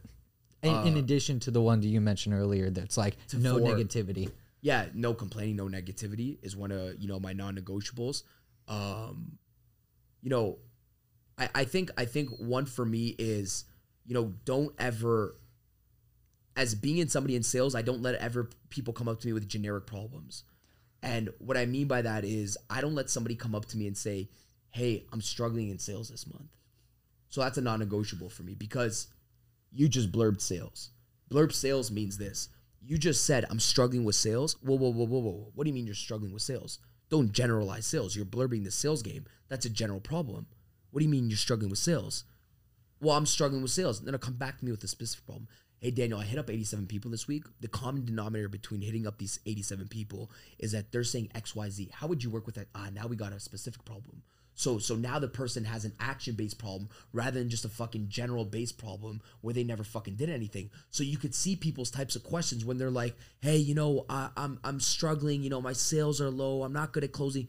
General, specific. Hey, listen, when I'm closing this person out, would you hang up the phone? Because I had this client, you know, say I'm going to get to it, and I hung up the phone and they never called. Would you stay on the line with them? And would you, oh, okay, now we got a specific problem. I like to work with this person because this person actually took action, and now they're actually an action-based, you know, problem because I know they committed and they tried it first. They're really looking for the solution. They tried before asking. You know what I mean? They looked before asking. They know Daniel's busy. Don't come to me with the bull. Oh, I'm struggling with sales, right? But a girl walks into the store yesterday at CVS. Right away, before she put her fucking head up, she looked left, seen the person left her. Hey, where's the makeup section? I'm like, you're standing in it. Look up. She's like, oh, do you work here? She went to go ask the person beside her that worked there. She went to go walk to the person to say, hey, where's the makeup section? And then I'm like, it's right there. Did you look? You didn't look. There's signs right there. It says 1, groceries. 2, hair and makeup. Aisle 2, man. Oh, you work here? No, I just looked up. She didn't want to look. You didn't fucking try. You know? Everybody wants to be fucking lazy. How do I do this? They want the answer right away. Did you look? Did you try? Right? I love it. Thank you for tuning in today's show, One Hustle, the One Hustle Show. Like this video. If it gave you any value, let us know what you think in the comments. Share it with your friends and let them know it resonated with you. I appreciate you, man. Thank you so much, Daniel. Where can we find you? Yep. Go on Instagram at Daniel G. It's the easiest place, at Daniel G. And then everything's in there. Like, you guys want to keep up to date, just get on my live streams 10/10, you know? I have a community. The link's in my bio. You guys can always come inside of my community. It's fun. And my Instagram, honestly, is, you know, it's a university sometimes within itself. Like, you could scroll through it. I agree. I'm looking forward to learning more from you and watching you now. Yeah. Like, you could go through it and sometimes you can get a question answered. I'm like, you don't even have to fucking take a sales course sometimes. I put so much into there sometimes, like so much valuable content that it just isn't fluff, where it's like, if somebody says no to you and I have to speak to my spouse, this is how you deal with the spouse objection. Clip it on and I put it on. You know, I love suffocating my audience in value. So, yeah, Daniel G. Appreciate you guys having me. Absolutely. Thanks, man. Pleasure. Thank you.